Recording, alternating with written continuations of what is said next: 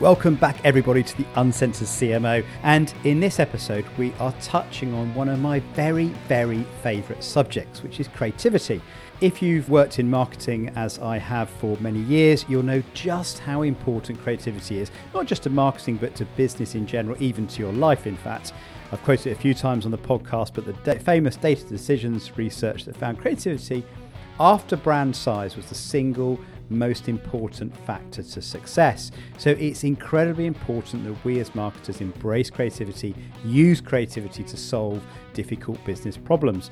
So I'm very delighted that in this episode I'm joined by none other than Kev Chesters, who is co-author of the book The Creative Nudge. Now what Kev has done with his colleague is find out ways of helping all of us to become more creative, or provide creative nudges, as he's called it, simple ways and techniques that you can deploy to become more creative in your job, whatever your job is and whatever the challenges you face.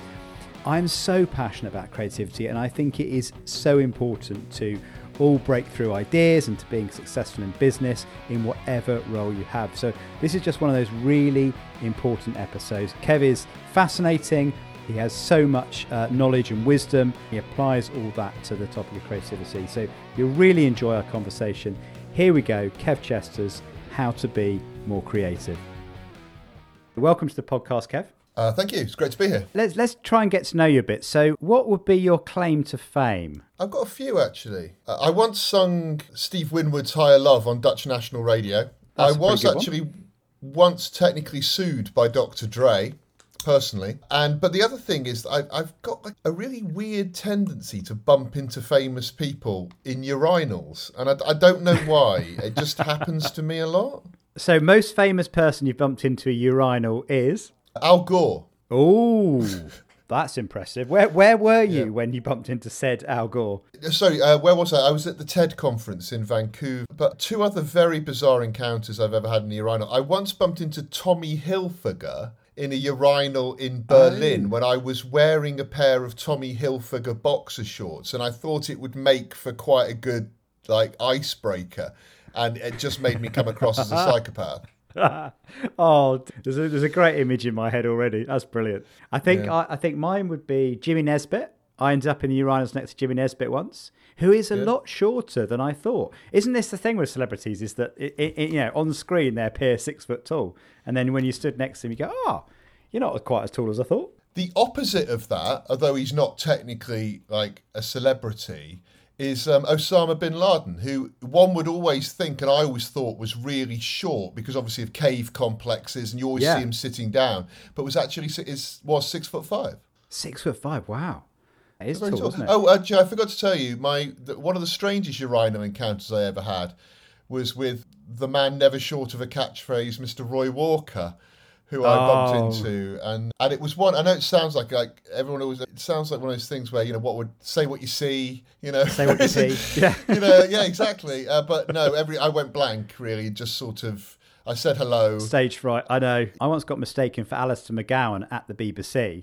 And I wish I'd had a funny response to it, because I just thought, hang on a minute, there are so many things I could do with this this mistaken identity. And of course, I thought of all of them about 5 minutes too late. So all those amazing retorts you always have. Yes, when someone exactly. You. I could. I'm gonna have a bite of mince pie because we're festive. So I've got some mince pies. I don't know why I have some mince pies, but I have mince pies. Well, mince pies. I mean, look, I just. It's like cream eggs, isn't it? Like, as soon as they become available, you just want them. Yeah, so listen, let's talk about creativity, because look, I love creativity, and it's probably my favourite subject, actually, because I just think it's one of those superpowers in business, really, and so important to success. And you, of course, have co-authored a book on creativity, and which you call The Creative Nudge, which I'd love to get into in a second. But maybe we can start right at the beginning, really, which is why does creativity matter? I mean, interestingly, the start point of the book was really that question. And Edward de Bono, the famous philosopher, he said that creativity makes life more fun and more interesting. And I kind of sort of started there, really, in the sense that, and it was a quote that my co-author, Mick, had said to me. And we suddenly thought, well, after the 18 months we've all just had, it was like, well, who wouldn't want their life to be more fun and more interesting. And it was such a fascinating quote that the key to that was creativity. And so that sort of unlocked the question, okay, if creativity, if it is the answer, what is it? What is creativity? Yeah. And then you start really opening, I don't know what the positive side of a Pandora's box is, but you open that, basically. And there's a very powerful business case for creativity as well, isn't there? And I know that the kind of often quoted data decisions analysis showing that creativity had the second biggest impact on advertising or brand effectiveness after your size, which of course you can't do much about your size because it is a consequence of everything you've done in the past. But it's good to have some empirical support as well, isn't it, for the role creativity has in the success of any brand? Yeah, I mean, I think the other thing with that work that was done by Data Decisions that I think is really interesting is that they kept on updating it. So it wasn't a moment in time. So I think they first did the analysis in about 2006-07, and then they updated it in 2012, I think. So I remember doing I co-presented something with them on it. I did the kind of executional part and they did the science part. And then they've updated it, I think, in 2016 as well. I mean, the interesting thing with the Data Decisions work is, like you say, the size of your brand isn't really something you can do anything about as a CMO. Exactly. It's a consequence of all the other things on the list, isn't it? Yeah. Exactly. So actually, I always argued when I was chatting with Data Decisions about it was actually creativity should probably be number one. Yeah. Because it is the one that you can affect as a CMO or an agency partner. So yeah, I mean, but not just. I mean, the Data Decisions work is interesting. Obviously, the work that Burnett and Field did as well in the same area around the role that creativity plays. The bit that I always found fascinating about it, though, was always the fact that you had to do it in the first place. And this is something I've noticed about the sort of faith-based argument, if you like, around creativity and fame versus sort of logic and nerdling with your sort of Facebook carousel or whatever, which is the case for the defence in this argument, the case for creativity, always has to turn up with reams of evidence, empirical evidence and data.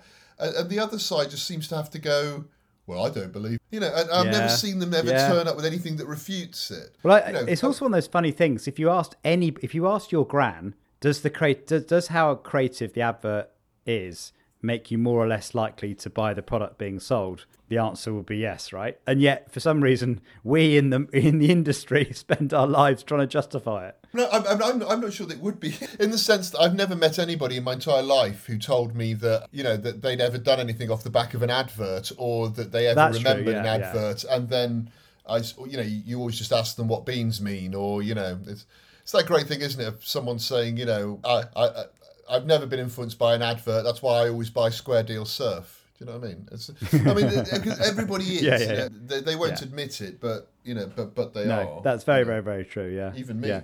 It's funny, isn't it? Yeah, none of us admit being influenced by advertising. Well, actually, we're happy to work in advertising. Well, actually, I would. And genuinely, I'm very open about this. I would say there are actually only, I can remember, 2 occasions when I've bought something solely off the back of an advert. The first time was a Sony Bravia TV off the back of first seeing Sony balls. And the second was probably the most ill-advised purchase I ever made, which was rushing out to buy a pair of twisted Levi's off the back of Frank Budgeon's amazing film. And I came in with them and my wife said to me, well, you can wear them around the house, Kevin, but you're never going out wearing them. Brilliant. But actually, that is part of the power of advertising, isn't it? It's the fact that we're not even aware that it's having an effect on us, isn't it? I think it's affecting our subconscious gradually over time and influencing our decisions, isn't it? Without us even realising. Like all persuasion, and obviously that's a core part of the book is, around the sort of behavioural science and evolutionary psychology, around why creativity works, Yeah. So do you think, one of the things that struck me early on in your book, which I think I was quite surprised at, do you really think everybody is creative or has the potential to be creative? I think a lot of this, John, comes down to what you mean by the word creative. Yeah. Now, creativity, as we say in the book, we define creativity as original thinking. If you look in the dictionary, that's what it says it is. It doesn't mention kind of writing adverts or drawing or whatever. Do you know what I mean? It doesn't mention any of that. It says original different thinking. So when the question is everybody creative? Yeah, everyone has the ability to think differently or apply different approaches to what they do for work or life. So creativity is just the pursuit of the new. Now, where this becomes, I think, slightly fractious and unhelpful is when one defines creative as, output of a creative department. Now, we have received nothing but great encouragement and really, really good feedback on the book since we released it. The only person who didn't, and they will remain nameless, I won't shame them on this on this podcast, but they said that they couldn't, that they were from an industry body, and they said they couldn't possibly endorse the book because it would tell clients that they could write their own creative work. Oh, it was that's like the person, really, the person in question couldn't imagine creativity in any other context of people writing adverts in a creative department.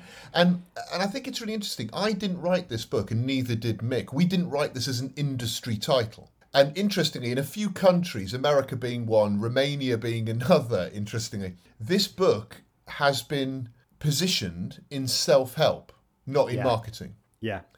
I think it's a life stage book. Yeah. Do you know what? One of the things I thought I'd do in just preparing for this conversation is I set myself the task to write down the 5 most creative things I've done in my career, and actually advertising appears in one. It's interesting that, isn't it? Because I think I know in our industry we kind of the creative department, but actually the stuff I'm most proud of, and it was the 5th one that actually involved any advertising at all. The other ones were organisational. They were to do with customers, to do with selling situations. They were solving a crisis. So I love your definition of creativity. I think that's really important and relevant to a lot of people. Yeah. So I think sorry. No, I'd love to know, as you look back then on what you've done in your career, what would you pick out as the moments that creativity has shone most brightly, or the most creative things you've been involved in? Yeah, I think I'm very similar to you in the sense that I've been, I was going to say lucky, but actually the decisions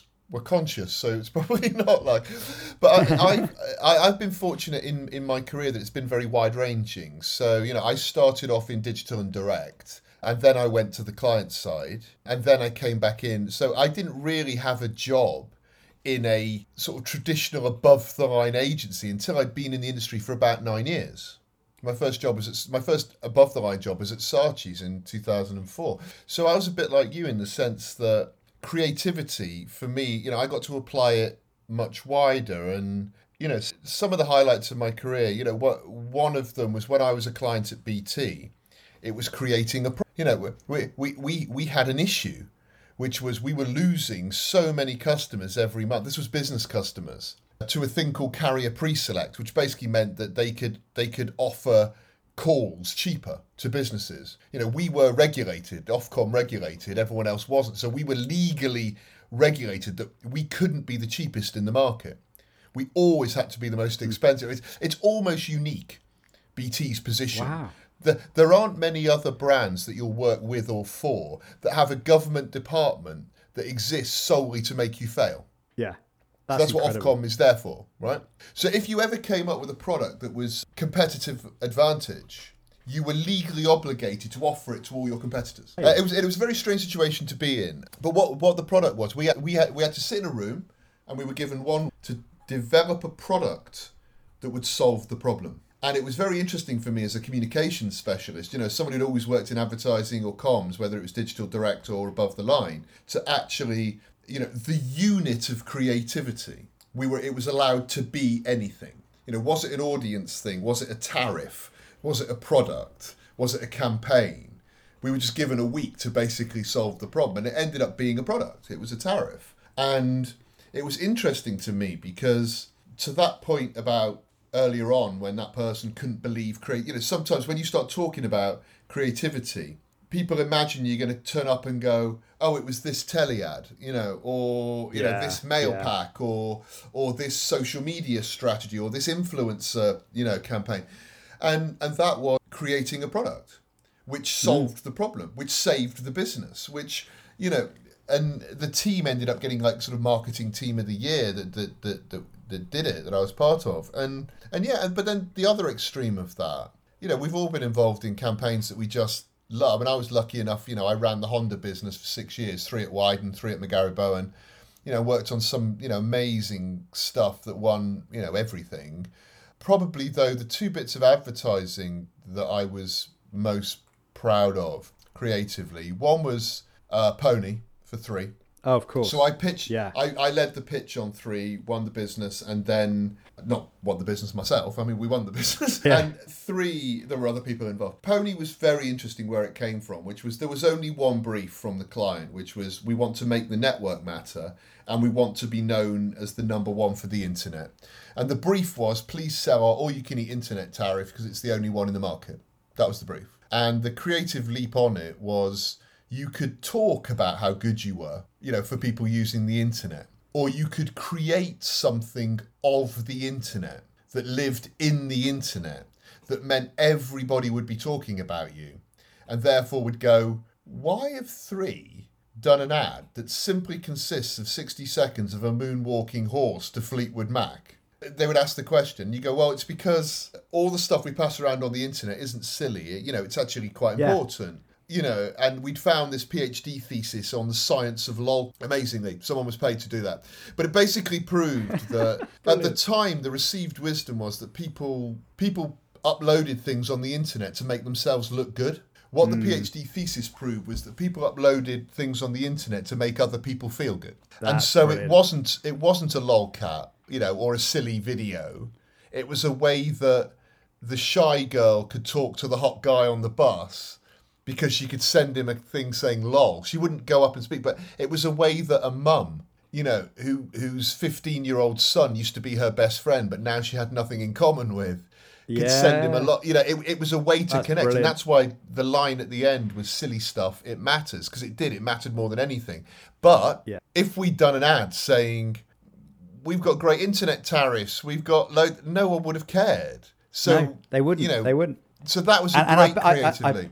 I bet if you actually ask people, does 3 have great prices and a good tariff and good network, they would have probably said yes anyway, because you made them laugh and they felt good about the brand, didn't they? So it's real system 1 kind of stuff. That actually, I mean, amazing. Just your well, of course it was, BT, of course, actually. John. It was, of course, tested through System 1, and System 1 was the reason it ended up on. And it was a 5-star ad. It was a 5-star ad. Yes, quick plug, and it remains the best ad in telecoms to this day. It's still number 1 by quite some margin, actually. So take a bow, my friends. Well done. But look, I love your BT one as well, because actually there's so much just in your short telling of that story, because you had an incredible constraints, didn't you? I mean, how crazy to have to be the most expensive. There was a crisis. You didn't have much time. And interesting, when you explained the background to yourself as well, talking about moving in different industries, you're also coming into it from possibly outside the normal, the kind of normal role you'd expect someone in a kind of BT marketing department to have. I mean, so much of that, I think, is where creativity comes from, isn't it? Constraints, crises, different perspectives are all really important. I mean, there's quite a lot in there, but I imagine those things were part of the reason why you were so brave and bold in the solution. Yeah, I mean, I would never say this to a finance director, but often, budget can be the enemy of imagination, right? I mean, if suddenly someone turns up, with all the money to do a 90-second epic, you might be tempted to do a 90-second epic. If you can't I've often talked to clients about this. If you can't outspend or outshout, all you're left to do is outthink and outsmart. Be more creative. You can't. Yeah. I mean, Churchill had that famous quote about never letting a good crisis go to waste. The only problem is, I think, it can be a catalyst for creative thinking. Of course it can. It's very rare that you don't have constraints. I mean, we're not artists, right? We're commercial artists. So we have patrons, and therefore you'll have a constraint, whether that be what they want, or it be budget, or it be time, or whatever. I think though, what you have to do, and there's a lot of this in the book, is understand the nature of the constraints you're putting on and the impact they will have. So in order to get somewhere really good, you have to be prepared to be wrong, and you have to get lost in the fog. That's what Dan Wyden used to call it. He said, you've got to get lost in the fog. And the thing with that is that takes a little bit of time, and it takes you prepared to be wrong. And so that's one thing. The other thing is there's this really weird kind of desire that certain clients have to industrialize creativity. They sort of try and pretend that there's a process or a way. And believe me, if there was a way, or anyone had discovered one, you know, they wouldn't be telling you about it. They'd be in a hollowed out volcano somewhere auctioning it to the highest bidder. Do you know what I mean? So there isn't a 5-stage process to creativity. And the other constraint I think people have is, it has been proven, some wonderful work was done at Harvard to prove that creativity is stunted by 45% when operating under a really short day. So it may well be that it only takes you 15 minutes to come up with a brilliant idea, but that might happen in the middle of 8 hours. You know, it might be that 15 minutes. And and so creativity is properly stunted under a really tight time constraint. So in that sense, it doesn't help you. And that is where... So interesting. Well, because I think there is this conventional wisdom that you know, when you're pitching or you're under pressure or the client reduces the deadline, the sort of myth is that that's what, you know, creates the conditions for creativity to emerge. But that challenges that, doesn't it? What it creates the conditions You can't rush it in that sense. Sorry, I was a bit mince-pied up then. Yeah. What it creates the conditions for is consensual validation and confirmation bias. Because what happens in those situations is, because people are under a time constraint, they convince themselves that an early answer is right, and then find all the evidence to justify that rather than still exploring. And it's why nothing good ever came out of a workshop. Because what happens in workshops is everybody panics that there's a deadline and they've got to get it done within 2 hours or whatever. Yeah. So they fall in love with their first answer, validate it from whatever they hear, and it's nearly always, in fact, maybe I will claim it is always, crap. I love this. We've killed the brainstorm. They don't work. That is so true, because if I go through all my top creative ideas, in the 5 I wrote down, none of them were in a brainstorm or a workshop. Nowhere near. You've got to get lost in you've got to go off. You know, you don't... I know it's a bit of a cliche to say it, but it's that classic line of David Ogilvy's back in the day of, you know, search all your parks in all your cities, you'll find no statues to committees. You know, I mean, you don't have them. You know, great creativity. I mean, look, it's slightly different. I mean, obviously in America, a lot of great stuff is written, you know, in writing rooms and various things, but that's normally people bringing ideas. And then, again, and there's something else David Ogilvy said, which I always loved. He said a lot of things, actually, and some of them really good. He said that thing that there's no idea that you can ever have that won't be improved by showing it to a friend. He's somebody who thinks differently. You don't have to take on board what they say, but a different brain will look at it. And I think this is what's been interesting about co-authoring the book. Because Mick and I are very different personalities. I'm a strategist. He's a creative. Now, normally people would say, oh, well, that's a bit odd. They're very different, and they are different. But in a way, the writing process we went through for this is a manifestation of how the two of us work together every day, which is, you know, we've always called it unimaginatively creative thinking, because we work as a team. We've always worked as a team. I don't come up with strategy that I haven't already talked to him about, because I think to myself, well, I'm going to have to know that this is in some way fertile. It's going to have to trigger something in someone's brain at some point. And he never works on anything without sitting me down and going, do people actually do this? And so, you know, in the sense, that's what was nice about the co-authoring process. And but then you have to respect skill sets. And one of your earlier questions you asked me was about what is creative. And I'm not saying that everybody can write creative work. They can't. That's a specialist skill. And despite what Michael Gove might think, we haven't had enough of experts. We need experts. If you want an expert opinion or an expert execution, you're better off asking an expert. And so in that sense, I think that specialisms, of course, when it comes to execution, but everybody has the ability to think creatively. Oh, I've lost you. Yeah, I think you're still there. I can see you. Can you see me? Oh, yeah. Sorry, it said your video had been disabled. It said your video had been disabled, so that's fine. Yes, I don't know why. Anyway, yes, I lost the thread of what you were asking me. Well, it's funny. I'll go back to tell you a bit of a story, actually, because one of your comments earlier, you were talking about, you know, budget, whether budget is a constraint. It's quite funny. I remember years ago, very early in my career, I worked at Britvic, and there was this kind of internal phrase where they used to say in a brainstorm, just imagine if you had no money, what would you do? And it always made me laugh, because we never really came up with any ideas when anyone asked that question, because we were sat there going, well, I know I have got 5 million quid, as a budget. And then I actually left Britvic and went to work in a sort of an SME where we actually did have no money.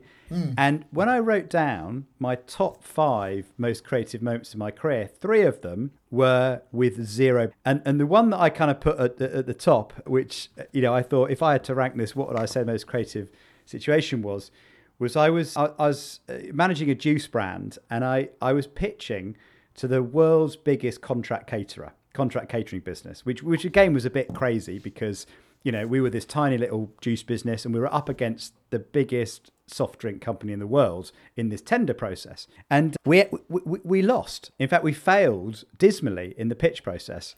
And that, in fact, so badly that they said to us, John, not only are you nowhere near the price, you are basically twice the price of where we've actually ended up through the tender process. So they said, look, and at the time it was a particular range that was suitable for being sold in schools, and there was legislation that had just come out. In fact, I'd responded to the tightening legislation with a range specifically for schools. Anyway, I kind of thought, damn it, I don't like losing. This feels bad. And then a few weeks later, a letter arrived in my inbox. Now, I must have signed up as a potential supplier in their procurement process, and they must have assumed that I was actually supplying to them, because they wrote me a letter. Now, bear in mind, this is a massive, tens of thousand people company. Dear Mr. Evans, we'd like you to come and present your plans for next year at our global conference kind of thing. And I thought, oh, what do I do? I thought, I'm not a supplier. I've not been listed. We've not agreed the price. I have no plans for next year, quote unquote. What the hell do I do? Now, there's a little detail in my story that's actually becomes quite important to the creativity, is that this was a contract caterer, and the contract caterer supplies schools, but the schools decide from the range that they have available what they actually stock in the school, right? So they've got discretion to buy off a list and so on. So the world's number one soft drink, I won't mention who, but the world's number one soft drink manufacturer has a lot of people that go around the schools and basically do the ordering and fill the shelves and convince the local, the sort of individual school buyer, to stock the products. And I had no salespeople at this point in time, and I thought, what am I going to do? Anyway, the idea I had was I created the brand I was working was called Juice Burst. I created the Juice Burst Entrepreneur Scheme. And what I basically pitched the company, bear in mind I wasn't a supplier, was I will create an entrepreneur scheme where I will basically employ a group of 6 school kids in each school to run their own P&L and business, to promote the juice range, to come up with the design, to order the inventory, to set the pricing, to experiment with, this, that, the other, to create events where they supply the food and drink. And I would do it as an accredited kind of competition. And that the winning team would spend a day at our factory and would create the future range of flavors. And I went to the factory and I spent £300, right? I hired a cameraman for the day, film me on the production line, and I say, hi, it's John here from Juice Burst. Would you like to be in this factory this time next year, seeing your juice come off the line, your flavour, your design, your name on it? If you'd like to do that, join the Juice Burst Entrepreneur Scheme, and in partnership with this company, you can run your very own business from your school and learn all about sales and marketing and production and so on. And anyway, so I went to the annual conference, given I wasn't a supplier, and I just got up on the stage and I pitched this idea. And they loved it. And in fact, the feedback was, we're going to make this the number one initiative throughout every school that we supply in the whole country. And I still wasn't a supplier. So I then had to basically go to procurement and negotiate my way into the range. And I ended up being stocked at full price, at the list price, not even the discounted price, at the list price for my juice, because they'd already bought into this idea that they were going to. And in fact, I ended up winning an award as the supplier of the year. And the reason for the nomination for the award, they called it the Employability Award. And they thanked me for my contribution to education and future employment prospects. And we ended up selling, it sold, bear in mind, this is a 12 million turnover brand. We did 600,000 in the first year with that one customer. One of the key lessons of that for me is that customer thing of just just refusing to ever believe you're out of the process. Yes, I know. So until somebody, like one of my old creative directors would always have this line during like new business, which was always, as long as you're not out, you're still in. Yeah. You know? Yeah. And it is kind of, but honestly, the thing with budget, the constraint thing with budget is that, you know, I've often found that people often think they haven't got the budget to do things. And I think that the challenge for me with creativity there is that I've always loved that old Red Adair quote, where he said, if you think it's expensive to hire a professional to do the job, wait until you hire an amateur. Yeah. You know, then it really gets expensive because you have to do it about 10 times over and keep repeating it and you don't get the right answer first time, you know. And I think too often, you know, so there's two sides obviously to that, you know, but I always thought a much better question than what would you do if you had no money was the question that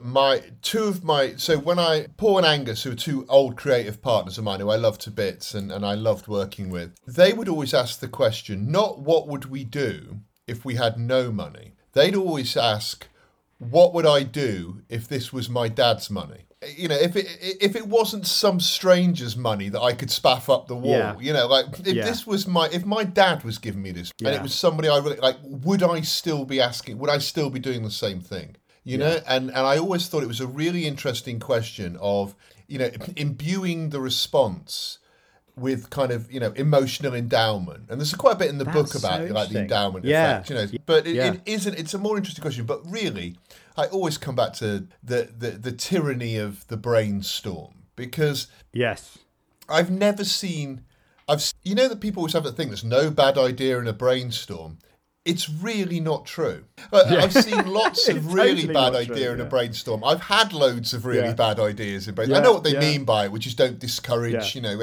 But the much better way is to brief a really talented creative person with the challenge and problem and let them have a little bit of time to get lost in the fog, to explore things, to be prepared to be wrong, to get somewhere, and then maybe build on it.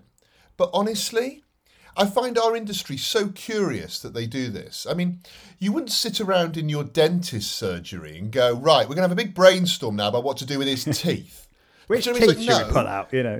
Yeah. Exactly. You know, you wouldn't do it in virtually any other, you know, you won't go down the baker's and go, right, okay, well, look, we know that you're the baker, but we've all just decided to sit around and decide what sort of donuts you're making. I mean, it's insane. Yeah, that's so true. And I mean, you know, having like had quite a long career client-side marketing as well. I mean, you're absolutely right in terms of creative ideas can come from anywhere and anybody can be creative. But sometimes that means the experts don't get asked, which I find crazy. So, you know, and I've been through periods of life. Sometimes, John, it's even weirder than that, which is you employ an expert at quite a high price and then ignore what they tell you. Ignore their advice in entirely, order to do it yourself when you could have just done that in the first place. Yeah.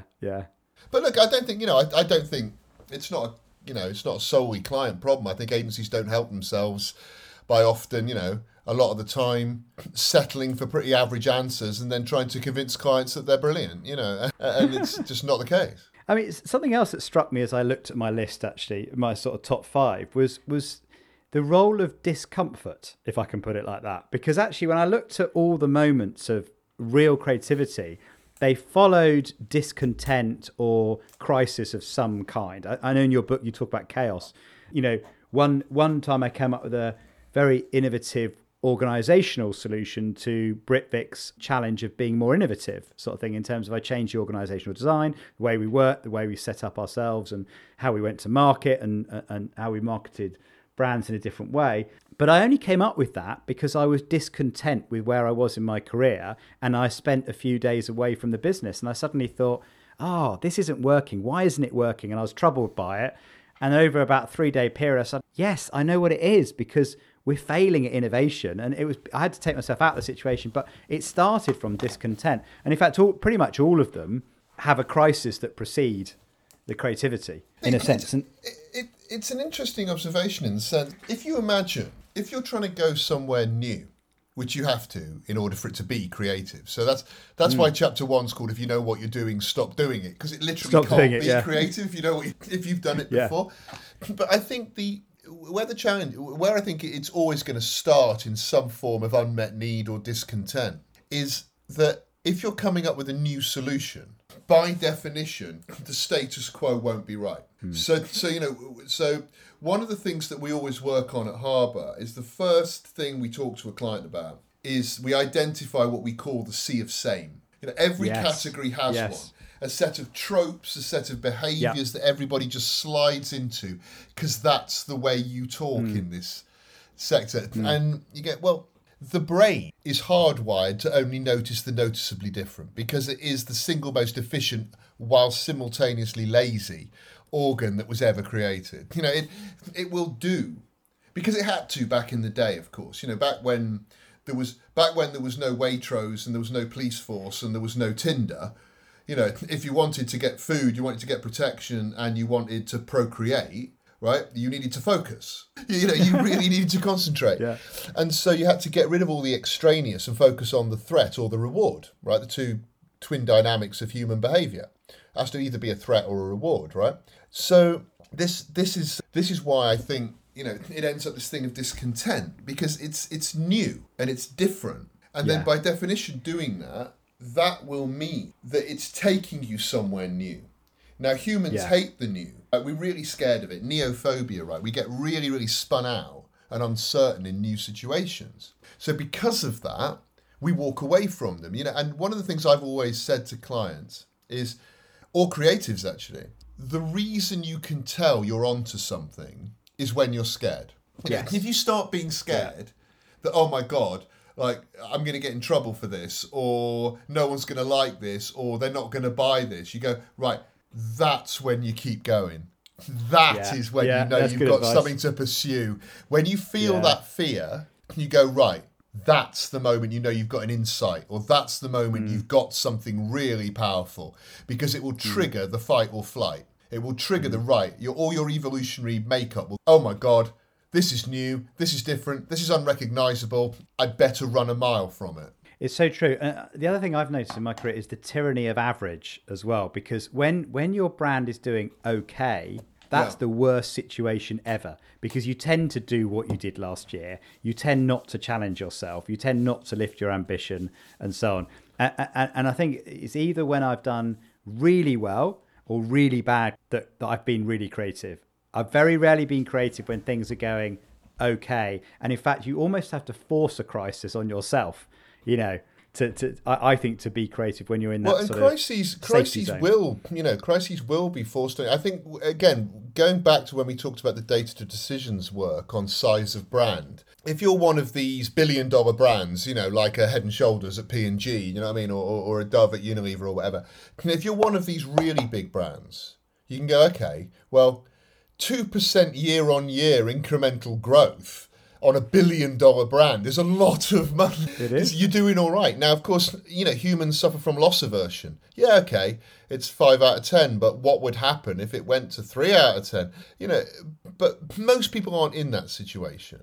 And the other thing, that what happens when you're with those brands, if you sit and you bimbo along, quite happy to keep running, the same sort of, forgive me, kind of anodyne, the best a man can get, chin stroking and air punching cliches. Someone will come along like a Dollar Shave Club and you'll suddenly have to pay a ludicrous amount of money to take them out of the market, when you probably could have paid 5% of that money and marketed to the point, or created your own innovation, which meant you wouldn't have to pay 10 times over the odds of market price to buy them out of the market.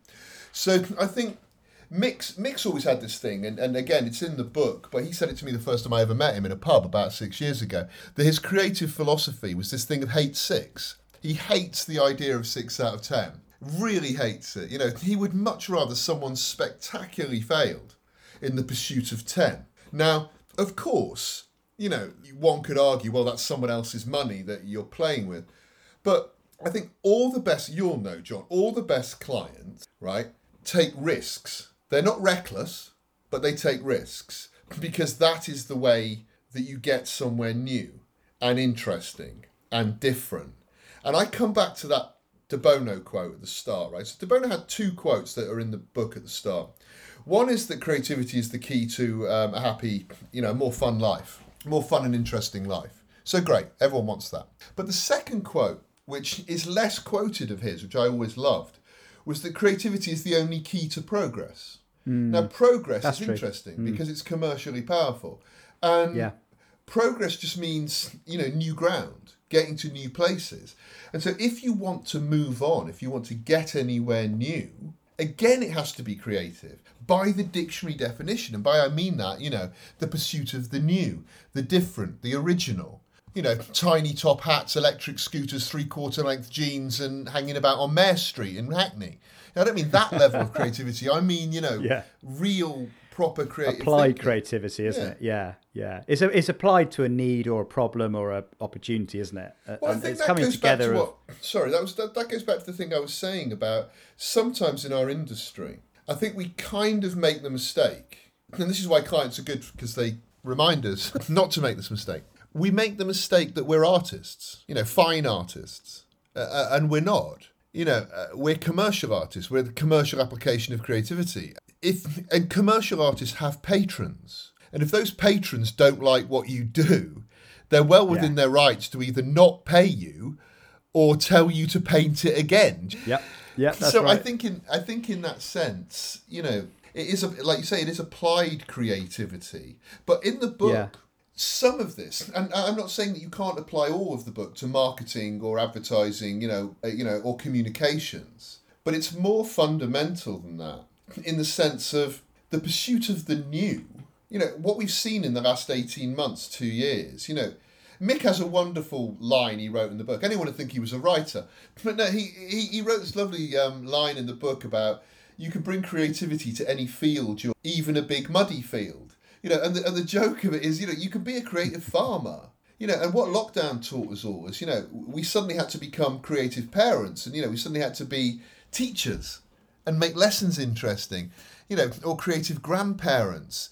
And I think the biggest mistake people make is in not applying creativity to jobs or roles that people think aren't creative. One of the most creative people I ever met, or certainly I thought one of the people who helped us to be the best creative company we could be, was a lady called Bronwyn, who was the head of finance at Wieden and Kennedy. Now, normally you don't really apply the words creative and finance because it sounds like sort of cooking books.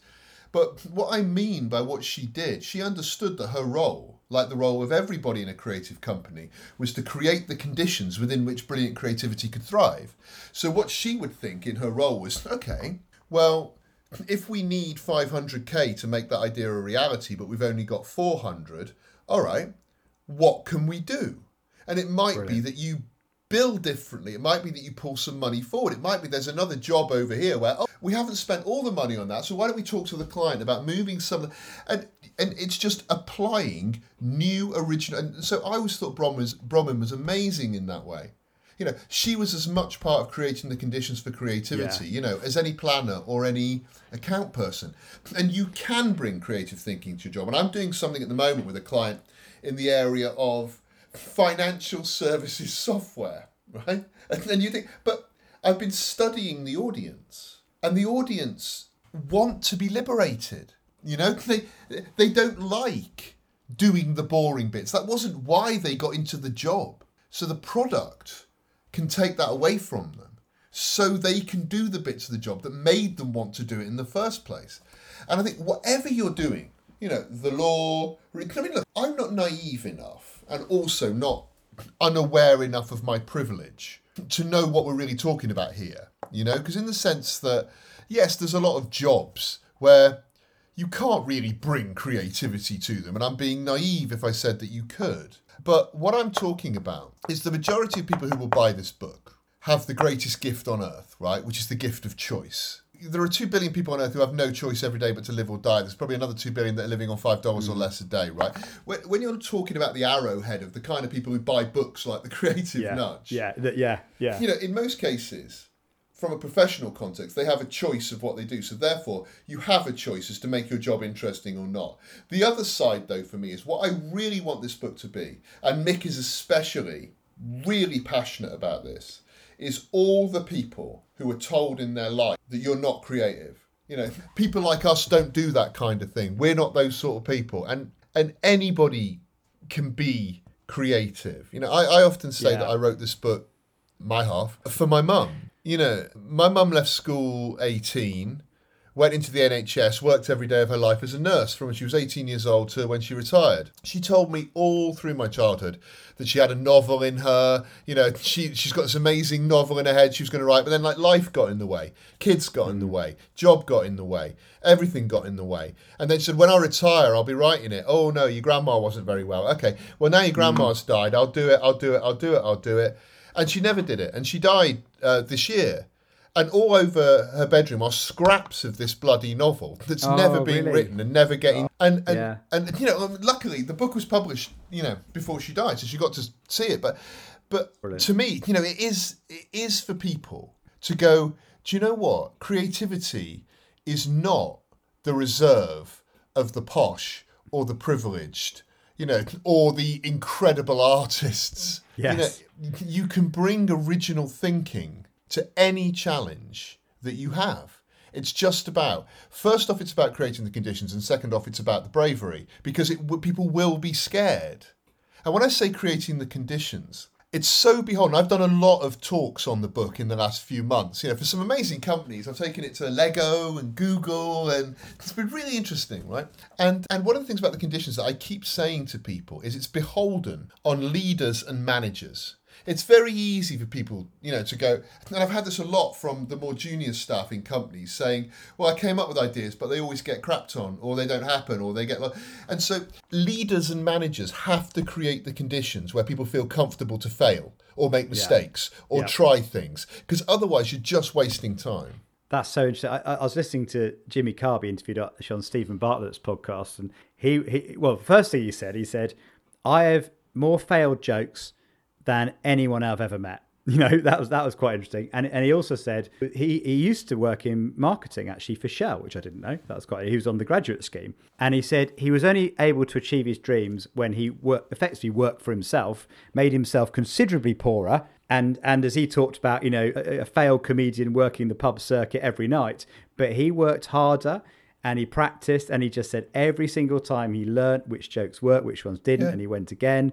And you just think you could have taken that failure. You could have thought, well, my lot is my path now is the brand management program at Shell and that sort of thing. And I just think so how we set up society, education. I mean, I know when we were kind of young bucks, you'd do the milk round and the graduate scheme. And in a way, I see, for my career, I almost wish I hadn't had that, because the path is set for you and there's an expectation of your role and your position and what you can and can't do. And, education teaches you to seek the right answer and to align with the prevailing narratives and stuff, isn't it? Education certainly encourages homogenization, because obviously a lot of it is to do with budgets. So, that's how things like care homes or schools or the army, it's why they work. Everyone has to eat the same yogurt at the same time or wear the same tie or whatever, It's all to do with, economies of scale. But I think with the advent of new technology, we are able to personalize curriculum, right? We can, if you're bothered to do it, if you can be bothered to do it. And I think that, going back to the most watched TED Talk of all time, Ken Robinson's talk on schools killing creativity, they do. But it's mostly because they, I think it was Picasso, wasn't it, who said that the artist is the child who survived. Because society will try and crush it out of you. Yeah. And in the book we talk about it as the twin conspiracy. So you've got a conspiracy of biology. So all your natural programming will stop you doing new things, because that's what got you killed back in the day. And, I wonder if I eat this berry. I wonder if I stick my head in that thing's mouth. All that stuff, So you've got the tyranny of biology that will stop you doing new and interesting things. Yeah. But the much bigger part of the conspiracy is sociology. It's societal conditioning that will crush it out of you. You've got to go along with consensus. You see it in appraisals. Is he a team player? The bloody brainstorms again. And everybody is encouraged that it's good to have consensus, to get quorum, and actually it isn't. What's really good is to have positive dissent. I love that in your book, actually. And so one thing I'm glad we've killed the brainstorm, right? I think that's brilliant because that's all fake. That's fake. I would love to kill consensus as our second, thing in this. I mean, the thing that you really gets, is the power dynamics in any meeting are so fascinating. Yeah. If the most powerful person in the room breathes an opinion, has an opinion, and then you just see how everybody else reverses their opinion. And I've been in situations where someone has told me something outside a meeting and then said the complete opposite because the CEO happened to voice an opinion, and everyone feels immediately their job is to fall in line and overcommit to how enthusiastic they are. You'd walk off a cliff for the wrong opinion. I think it's crazy. You get into those really, really silly situations, that kind of illusion of flat hierarchy when you get into that silly pantomime when people go round the room from the most junior, and it's all a bit silly performance art. I think the thing with consensus is you can't have dissent forever. At some point you've got to decide we're going that way, and okay, fine, and then everybody gets into the kind of execution or delivery side of it. But what you shouldn't have is fast consensus. So there's a story in the book that I tell about Alfred Sloan. He used to have the great management guru of the sort of 20s and 30s. And he used to have his board meetings. He'd always say, does everybody agree we should do this? And if everybody did, he'd send them away for a fortnight to think of some more things. Because he said, if you agree too quickly, the story I You're love... not telling the truth. The story I love in the book about it, and also, by the way, a lot of it, if you've done a lot of international business, does depend on cultural norms. It does. So again, true. if you're doing business in a place like Japan, for instance, and you've Japan's got a concept in Japan called nemawashi, which is sort of loosely translates as like the meeting around the meeting.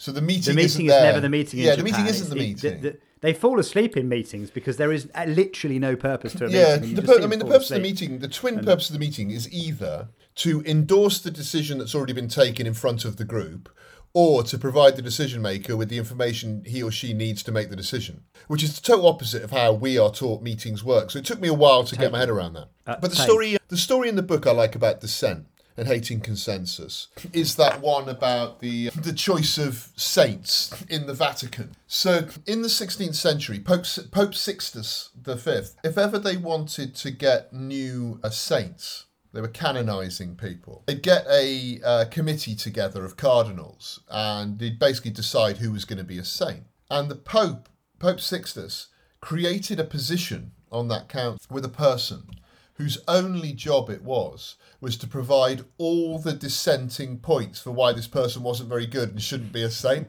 So their job was basically to sit there and say all the sins and all the crap the person had been up to, which meant that they wouldn't make a very good saint. And that position was called the devil's advocate. It's where the term comes from. Yes. And so he was basically the devil's advocate in the room. He would put together all the evil. He put all the evil forward that the person had done. And that position was abolished in the 19th century. And since then, we've had 3 times as many saints canonised. So I'm going to posit a theory that we haven't got as good a saints as we used to have. I think there's a bit of a quality control issue. Yeah, I like it. So a similar technique to that I've adopted recently is the idea of doing a pre-mortem rather than a post-mortem, where basically you're embarking on a new idea, innovation, initiative, whatever. And what you do is you start and go, it's going to fail in 6 months' time. Why has it failed? And you brutally give the reasons for its failure before it's even started. And then, of course, what you do is you go, well, how do we then go ahead with this? Assuming it's going to fail, and what would we do to make sure those things never happen? It's quite uncomfortable because it can feel like, oh man, I'm ripping my idea to shreds, but it doesn't half get you thinking. But you should rip your ideas to threads. Again, one of the things that we talk about in the book is not falling in love with your first idea because it's always rubbish. Yes, kill the first idea. That's the third thing. Well, you do. Podcast. Your first idea is genuinely terrible, and of course you always fall in love with your. I mean, one of the things I think is interesting about what you were just talking about is there's this weird sort of tendency people have when they're like, oh, it needs to be positive. Don't accentuate the negative. Why are you being negative?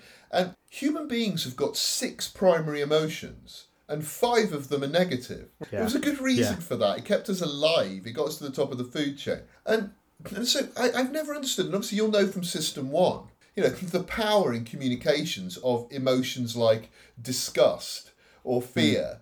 They are really powerful emotions. And I don't see, like you say, any problem with looking at something and going, okay, what I have a technique I use on this, which I don't expose publicly. I do it myself with ideas. And Mick always likes me doing it on his behalf, but I call it locking the fire escapes. What I do is if there's an idea or a strategy or, an approach that we've got, I think of all the fire escapes off it. Like as in, what are all the ways someone can say no to it? What are the things people are going to say and various things? And then I just lock them all, so you can't get out. It's quite an interesting debating technique, and I used to. That's interesting. Yeah, I in fact, I adopted that. So strangely, on my list of top 5, actually, the organisational one when I was working for Britvic, the CEO at the time, when I was doing the whole pre-alignment, I did his little, it's a bit like running a presidency candidate or whatever.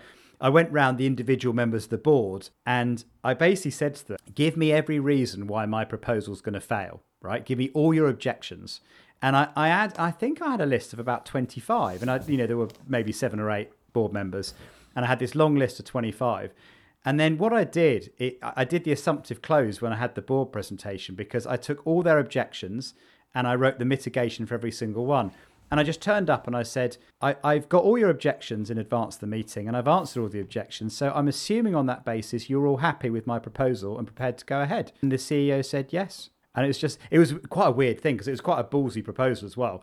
And I thought, oh, bugger, I've actually got to do it now. One of those kind of scary meetings. I remember the phrase, he said to me, I remember Paul saying to me, take away every single reason for me to say to this proposal and you'll have a yes. And that was the advice he gave when I said to him, how will I get this through the board? I'd never presented to a board before at the time. And I was being naive and said to the CEO, how do I get something approved here? Sort of thing, a naivety, kind of thing.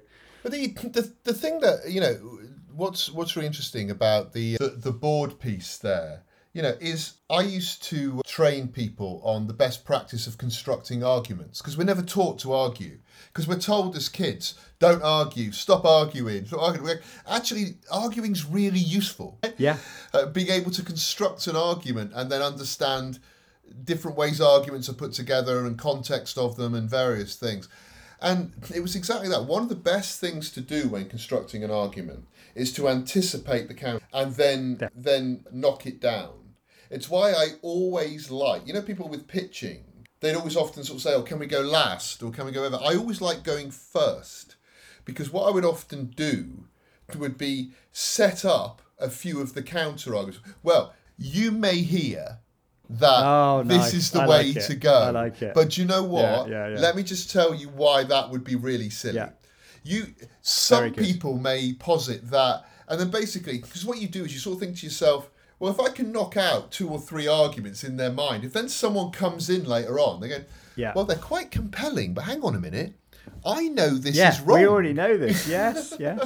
Now, I used to use this technique in pitch situations, which I think has been adopted quite widely now. But at the end of the pitch, I would go around the room and just go, could you share with me every reason that's in your head right now as to why we wouldn't win the pitch? Because I'd love the opportunity to respond to that now, to give you absolute certainty. If there's any doubt in your head, you've got questions, you've seen another pitch from somebody else, and, if there's a reason why we wouldn't win, tell me now and I'll come back it works. to you.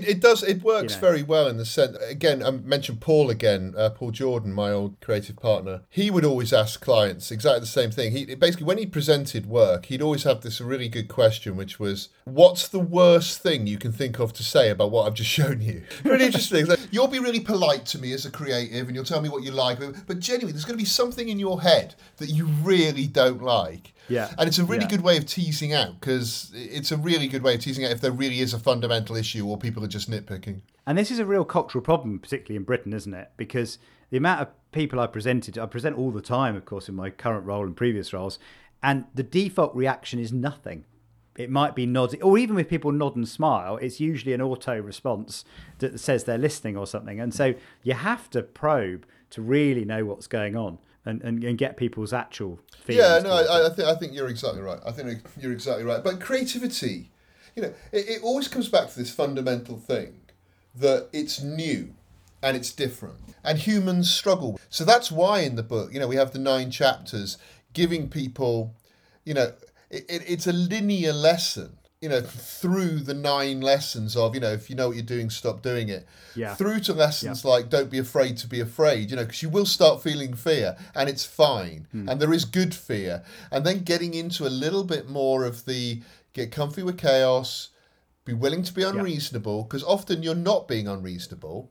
You're just not agreeing with people. That's not being unreasonable. Yes. You're actually being perfectly reasonable, but you just don't agree with them. So you have to agree to disagree and get comfy with that. And then you start getting into some of the other lessons, the ones about, not fearing failure, hating consensus. But you have to go on this quite interesting but linear journey through the kind of nature and nurture of why it is that we can't do creative things, new things. You're right.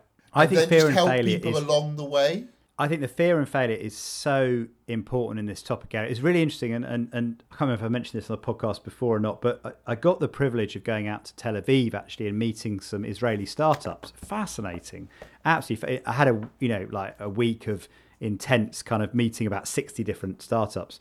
The couple of things really struck me. One was how everyone in Israel serves in the military for 4 years and gets put into uncomfortable situations where they have to make decisions on the front line quickly, and usually with very little experience. So they get thrown in the deep end, which I think creates a level of embracing risk, making decisions, taking jumps, creative jumps, solving things in the moment, that sort of thing. The other thing was interesting, and I met one of the biggest venture capitalists out there. And he said his observation coming to the West is we're afraid to admit failure. Like nobody at a dinner party talks about their business that didn't work. It's almost a point of shame. And he said, but if anyone pitched to me and hadn't failed, I would throw them out. And he just said, because if you've never failed, you've never tried, you've never learned, you've never got the lessons. And he was adamant that every business he invested in, he wanted to invest in people that could demonstrably talk about how I failed, what I've learned. Dan Wieden, who obviously knows a thing or two about creativity. He would always say that no one's of any use to me unless they failed 3 times. That's what he'd always say, right? You've got to have made mistakes. You've got to have tried things, but the fear does get in the way. I mean, I reference a book in chapter, I think it's chapter 3. It is chapter 3. Don't be afraid to be afraid, by Margie Kerr. It's an absolutely fascinating book called Scream: Adventures in the Science of Fear, and it's a wonderful, wonderful, wonderful book around just how humans approach being scared, and it explains things like the jump scare and why we like horror films and why we love roller coasters, and it's really good. But fear is so powerful. It is. I know it's a cliche because it's slide 6 of pretty much 1 in 4 presentations that have ever been given, but that Maya Angelou thing about people not forgetting how it made you feel. Yes, it's so totally powerful, because those fears you felt in childhood, those things you had are so powerful. Yeah. And those fears that your ancestors felt are hardwired into you to walk away from those things. And, but you will have to get used to being afraid. And of course, this is why the book is called The Creative Nudge. You can't just do it, right? Yeah. So one of the first lessons that I learned in behavioural science, sitting down. I've known Rory Sutherland for like 25 years, right? We've been colleagues on a number of occasions, and he obviously taught me quite a bit about behavioural science in the early days. And one of the first lessons I learned about behavioural science was that it's behaviour that changes attitude, not the other way around. Right? You can't change attitudes to change behaviour. The humans don't work that way. And one of the key things that I studied when Mick and I were doing chapter 3 was phobia therapy. So doing new things is a phobia, neophobia. So if you treat it like any phobia, from heights to spiders, and you follow the same method of reducing phobia and solving phobia, and in many ways that is sort of the central spine of the book, because you can't just go, oh, mate, just do some new things. Humans don't work that way. You have to do they don't. Familiar things, but in unfamiliar ways. You have to. One of the concepts I always talk about with Mick, you have to crab walk people, where you want them to go. And if you've ever read Gunter Grass's book Crab Walk, it's really interesting. People often think that crabs walk sideways, right? They talk about this, crabs walk sideways. They're one of the fastest sprinters in the animal kingdom. It's just they run forwards in quite tiny diagonal steps. So if you watch a crab run up a beach, it'll run 100 metres up a beach incredibly quickly, but it'll run 85 metres that way at the same time. And so that's, I think, what you have to do with new things. What the nudges are intended to do, and they are little, because if they weren't, they'd be called shoves. They're intended just to help you crab walk your way into doing new things. And each chapter has 5 or 6 off the antidote. So the antidote tells you what you have to do to get over the nature and nurture that stops you being creative. And then there's 5 or 6 nudges per chapter that just that you can incorporate into your life. Now, what we're not saying is do them all, because you'd be like Avalanche with like 45, 50 nudges. What you would do. But basically, put a couple in to your life, 1 or 2, every week or so. And it just, again, with things like the ones that are particularly useful to me, if it's the early part of the book, are getting comfortable with chaos and recognising when you're doing the same old thing. Because sometimes you don't even know you're doing it. Well, as you said before, it's our human nature to take the path of least resistance, isn't it? That's what we're built for, comfort, and you need to make yourself uncomfortable and change the environment and do that. That's where the creative leaps, the connections all happen, isn't it? Well, it is, and there's another thing in the modern world that doesn't help. So we are creatures of habit. We know what we like what we know. We keep doing the same thing over and over again because it makes us feel happy, and we get into habituation. But in the modern world, what really doesn't help and actually properly amplifies this is technology and algorithms. So, so on something like Amazon, you like this book, The Creative Nudge, obviously. But you like this book, so therefore you will like this other book that's pretty much identical to it. Now, algorithms are brilliant for efficiency, but dreadful for exploration. So when you're on Spotify and it says, oh, you like this band, so therefore you like this band, they're not going to go, you liked Ed Sheeran, therefore why didn't you listen to a bit of Slipknot? They're not going to do that, are they? No, they're not. I think the key is, if my house on this go by, is share your Spotify with your daughters, and then you get the most random collection. Well, my end of year Spotify was the most embarrassing thing ever. We got a puppy last year, so my wife set our Spotify at home to play the Baha Men Who Let the Dogs Out every 3 hours. So at the end of the year, my Spotify Wrapped for 2021 told me that I played Who Let the Dogs Out by the Baha Man 1,200 times. That's genius. I love it. So something that stood out as well as I was reading your book, which I think is I've seen as well quite recently in my career, is the power of being unreasonable as well. I know this takes me back to a very short spell I had at Brewdog, and one of the things I learned from James, the founder, was he would always be incredibly unreasonable with his targets, expectations, deadlines, everything else. And it became unmanageable. In fact, you've got to balance being unreasonable with being practical, how you actually deliver it. But just he would text me a question late at night and go, you've got 24 hours and you've got to come back with 5 ideas that will leverage the internet to make us the world's biggest beer brand within the next 6 months. He would just come up with a completely unreasonable premise, but it didn't half get you thinking things you'd never thought before. And he'd also do it with a number of people. He'd often ask 5 or 6 people the same question and then almost crowdsource, the creativity. And then what he was good at doing actually was then finding ways of executing that. Yeah, I think, the game being creative in the execution. Like I said, the word unreasonable is an interesting word to use because what it fundamentally doesn't mean is, if you'll forgive the term, it doesn't mean be a dick, right? That's not what it means. No one likes that. If you take unreasonable to a certain level, you end up with huge amounts of staff writing letters about you and it blowing up on the internet about 6 to 8 weeks ago. Okay, well, there you go, that's not. There we have it. That's not being unreasonable in my eyes. It's being a bit of a bully and not actually a nice person. But unreasonable often just means that you're not going along with what everybody else wants, right? Now, because I've been asked in our industry, often the client agency dynamic, because it's so unbalanced, I've often referred to it as like the parents' pocket money discussion. Do you know what I mean? Eventually you can just get to the point and go, because I said so, because I am the client. So It's, people often laugh about partnerships. In most cases, it's not a partnership. Yeah. It isn't a partnership at all. All the best ones I've ever had have been, mutually respectful conversations, and where you have the ability to phone up and say, hang on a minute, mate, this is me you're talking to. Do you know? I'm telling you that, for your own, not for my benefit, for yours, But I think the thing with the unreasonable is it goes back to the thing about being prepared to be wrong, being prepared to be different, means that society will often always think you're unreasonable. And there's that wonderful Bernard Shaw quote where he says that basically the reasonable man tries to fit in with the world, whereas the unreasonable man bends the world to fit in. So all progress relies on the unreasonable man. Now, of course, it works equally for any gender. Bernard Shaw obviously was doing it in the 19th century. But to me, that is the core.